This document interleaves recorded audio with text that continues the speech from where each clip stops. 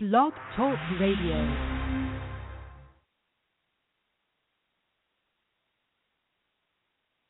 Chicago's Black Business Radio Network, all black, all news, all you. Chicago's Black Business Radio Network is changing the way that Chicago connects, with programming like Giving Chicago Ex-Offenders a Fresh Start with Charles Hardwick and Antoine Day, coming up Wednesdays at 2 p.m. Central Standard Time. Be sure to tune in on Monday nights at 7 p.m. for Chicago Street Journal, an urban news broadcast with host Ron Carter, publisher and editor of Chicago's newest media voice. Interested in sponsoring an upcoming show or joining our team? Give us a call at 773-609-2226, 773-609-2226. For more information, visit Chicago's, that's Chicago with an S, Chicago's Black Business Radio Network.com. This is Sonia Cassandra Perdue, executive producer. Do you have student debt? We offer neither debt refinancing nor consolidation. What we offer is student debt obliteration. How? Freelancing your way out of debt. Become a freelancer on our site, Mohican.biz. Only those owing student debt and residing in the U.S. can register. Any company or individual can post jobs on the site. Furthermore, Mohican.biz strives to bring those individuals still carrying student loan debt together with those institutions who educated them, as well as those who provided the financing to make their education possible. Thus, we will promote our registered freelancers with banks, universities, and many other organizations, including the federal government. The idea is for these institutions to outsource work by posting jobs at Mohican.biz, to which our registered freelancers would then apply. Please visit Mohican.biz for more information. That's Mohican.biz. Chicago's Black Business Radio Network, all black, all news, all you. Hello, I am Hope Russell Nunki. I published my debut novel, Release, on November 15th, 2014. I thought about writing a novel for a long time, but once I put my mind to it, the process itself took just a little more than 1 year. It was the National Novel Writing Month that got me into gear. Also known as NaNoWriMo, the program provides forums and resources for writers trying to put 50,000 words to page within a single month's time. Now, I'm a mother of 4 who works full-time and takes on too many volunteer responsibilities, so NaNoWriMo gave me the kind of structure, support, motivation that it took to convert my vision to reality. Release is a novel that explores how people find themselves feeling alienated and alone, and how they can find their way back from that place. Every character in the novel experiences loneliness in some form. What each character has in common is a certain stubbornness that closes off ways of understanding the world and gets in the way of genuinely connecting with the people in their lives. Mandolin Ziegel is the main character. We soon learn that she has been depressed and directionless for more than 3 years following a second trimester miscarriage. Her husband, Henry, has tried everything to help her through the pain, even while dealing with his own feelings of loss.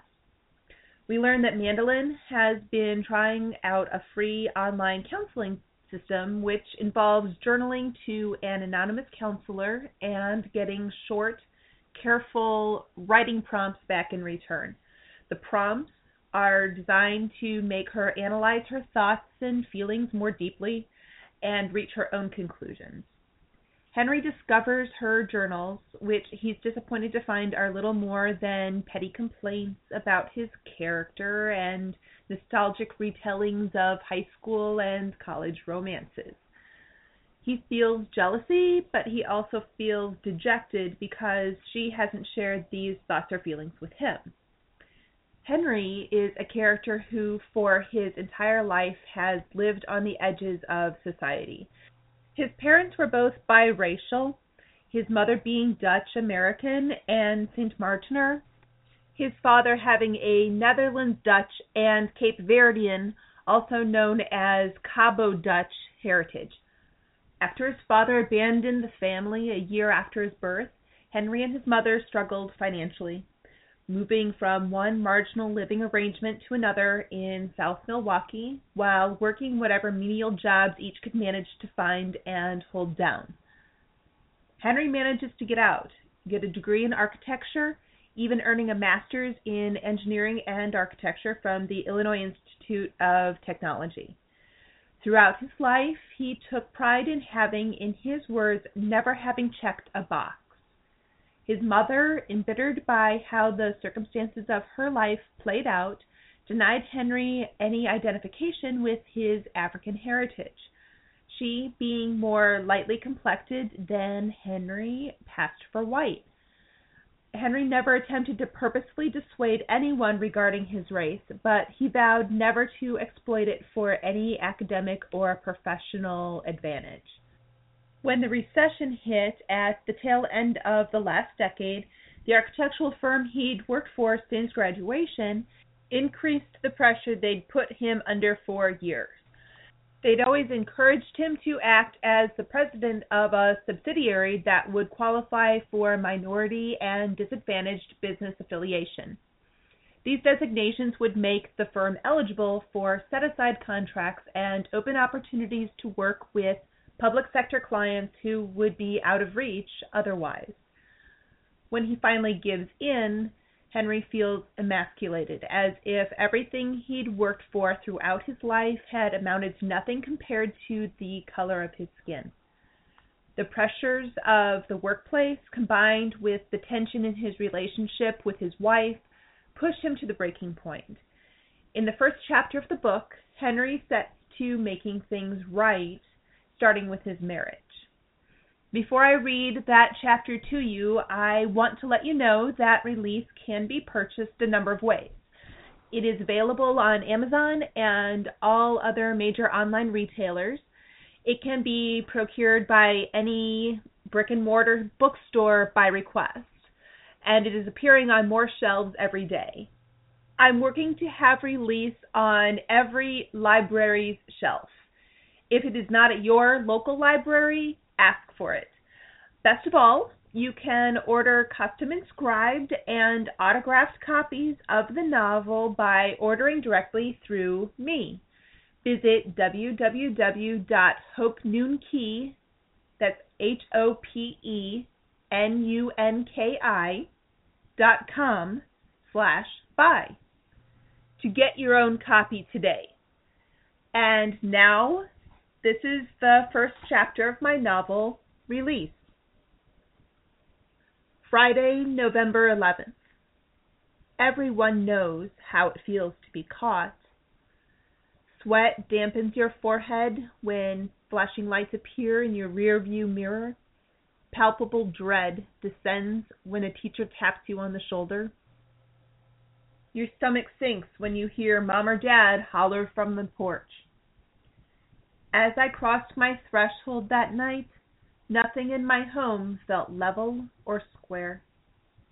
The parallel and perpendicular lines of tables and picture frames, of banisters and stair treads, all felt askew. The dogs didn't meet me at the door. The light was all wrong, and my vision wavered at the periphery. Sleet pelted against the window, yet the room felt silent. And there he was, with my laptop open, the screen facing me. Henry sat motionless, facing away. "Where have you been?" he rasped, without turning around. "The storm, traffic," I mumbled.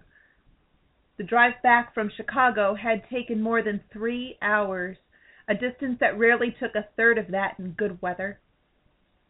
He looked my way. His eyes were dead and forlorn. "Mandolin, where have you been?" "Come and tell me," he said, patting the cushion beside him. I shed my long black parka over the railing and my bags at the foot of the stairs. Then I circled the sofa to sit beside him. "Where are Frank and Lloyd?" I asked, but as soon as the words were out of my mouth, I remembered. Daycare. Unfazed, he continued. I had to use your computer. I caught an early train to avoid the crowds. I didn't want to haul an ice-crusted backpack through the train station. I needed to work, but I couldn't find the tablet. I have it, I said, beginning to rise, but he stopped me with his right hand over mine. What is CVC? Who is Morgan? And one more time, where have you been? My eardrums began to vibrate as if a church bell had been struck inside my head. My hands felt icy, and my knees started to shudder. My intestines filled with stance, and my jaw locked.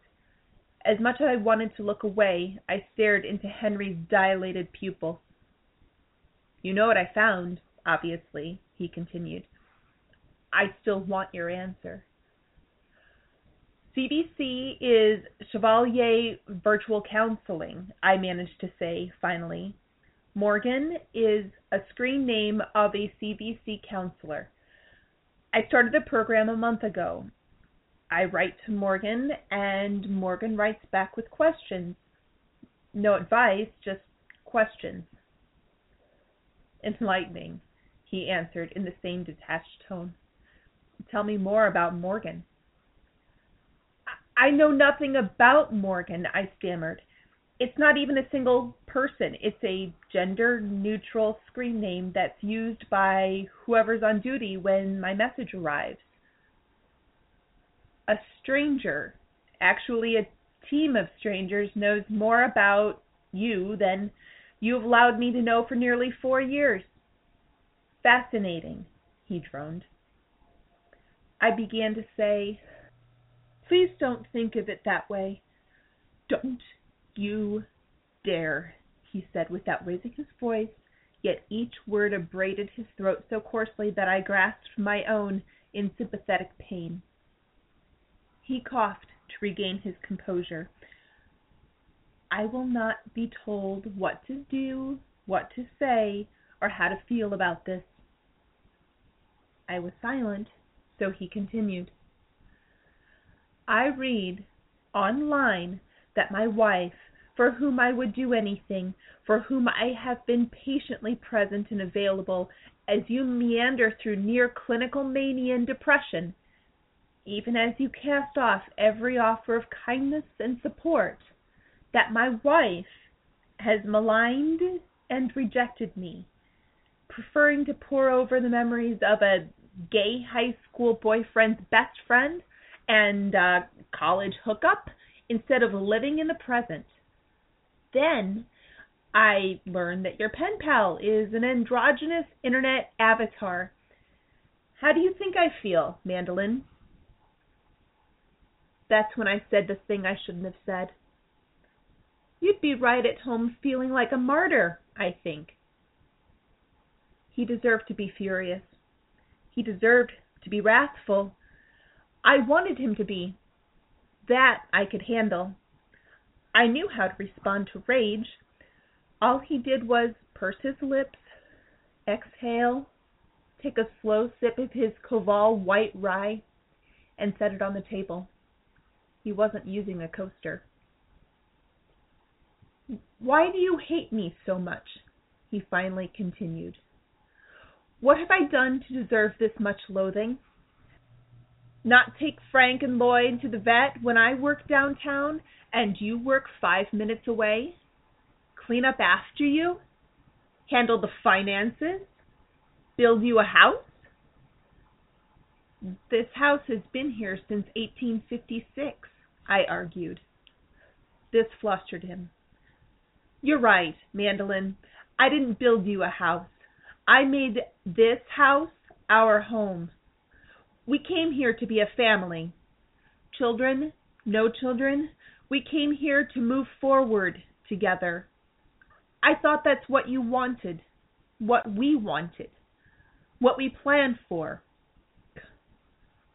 What you planned for, Henry. Where was I when you were making plans?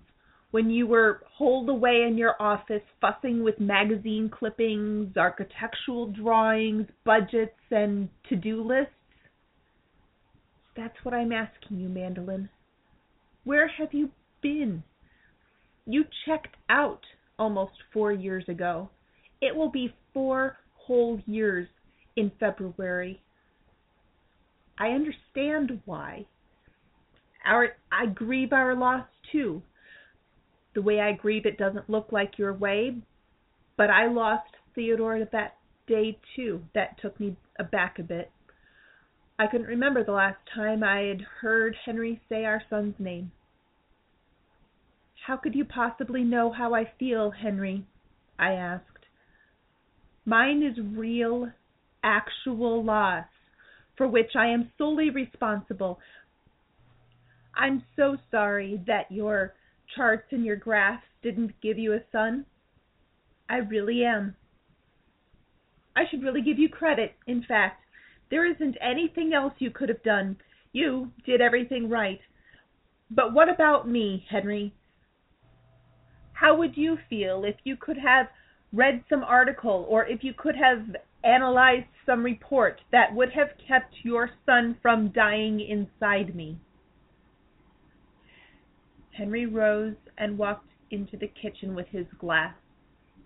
I thought he was going to refill it. Instead, he threw it against what sounded like the stainless steel refrigerator. Shards of glass and cubes of ice skittered across the tiled floor. With perfect calm, Henry then returned. Thank you, Mandolin. For so long I've wondered whether it was me you couldn't stand, or yourself. Thank you for solving that mystery. How do you expect me to respond to a statement like that? God forbid that you, the preeminent public relations professional who knows exactly what to tell the world on behalf of anyone else, no matter how complex the issue or how dreadful the circumstance, that you respond with a simple statement about yourself.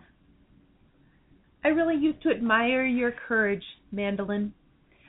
I adored how fearlessly you stood up to injustice, how you would conceive an idea and run with it, commit to it, sell it, persuade the most obstinate, set in their ways, sticks in the mud of the power of dreams, the power of passion. You set your intentions and pursued them against all odds. Where did she go, Mandolin? Because she isn't here, and she hasn't been for a long damn time. I miss her so much I ache. What can I do to bring her back? I don't know, I said, choking up. I'm not entirely sure she exists anymore. No, that's not true. I don't think I could live in a world where that's possible. You still have ideas and dreams inside you, waiting to be discovered. You have great things yet to accomplish if you could only believe in yourself again. I won't be a party to a waste of so much potential. I don't know where you've been or where you are, he continued, but I can own my part of the responsibility for you being lost. I sat back and watched this happen, letting you subsist on routine and complacency. We're partners. No matter what happens, I'm always going to be a partner to you. From the moment we met, you challenged me to get outside my comfort zone. You taught me that it is okay to imagine and to build my reality from the products of that imagination. I've always wondered what you saw in me. I was just happy that you let me stand in your sunshine. He turned away, addressing empty space, then speaking to himself. The underpinning that my care and devotion were supposed to provide hasn't been enough to bolster you. I don't think that where we've found ourselves has much to do with Theodore, even. he isn't the reason I failed you. Our losing him just brought that failure into stark relief. I don't know if I have it in me to give you what you need.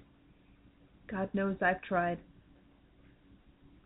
I've made a decision. I have to release you. I have to let you go, Mandolin. My muscles ached from how stiffly I had held myself upright as Henry poured himself out before me.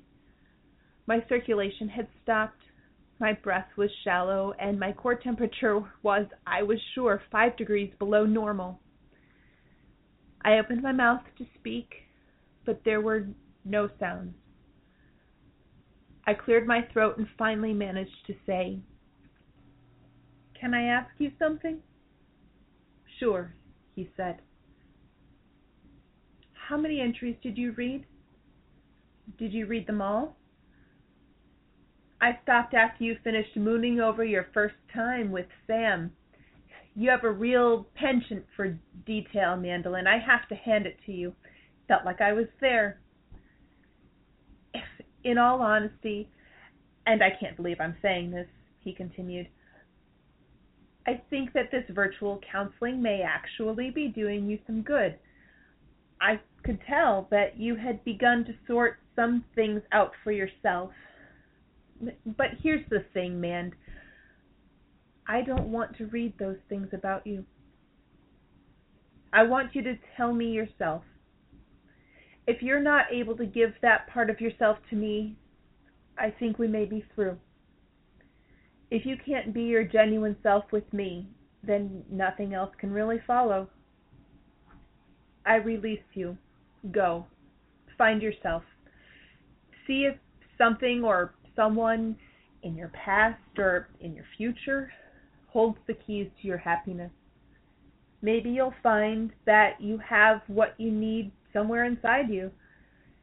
If you don't live this life fully, Mandolin, it won't be on my account. I think you know I love you, but if the character of my love doesn't fulfill you, I don't have anything else to offer. I'm going to bed. Think about what I've said. Stay here tonight, of course, but I don't think it's a good idea for you to remain for very long. You have a lot of work to do, and I'll just get in the way." As he left, I sat statue still. Looking at my reflection in the picture window, I could see that my hair was limp, my face was gaunt, my eyes were haunted, and my shoulders were stooped. I didn't look like a person with potential for anything but mediocrity. I sure as hell didn't look like someone who'd inspire people to pursue dreams of their own. Henry was right. I was lost, adrift, and the last mooring in my life had just been taken away. I wanted to cry. For all the fits and episodes of the last several weeks, when tears had come without warning, why couldn't I cry now? I needed a release. Henry was right about that, but I didn't need it in the way he had given it to me. I needed to escape the walls that I had built around myself and stop behaving like a defenseless coward.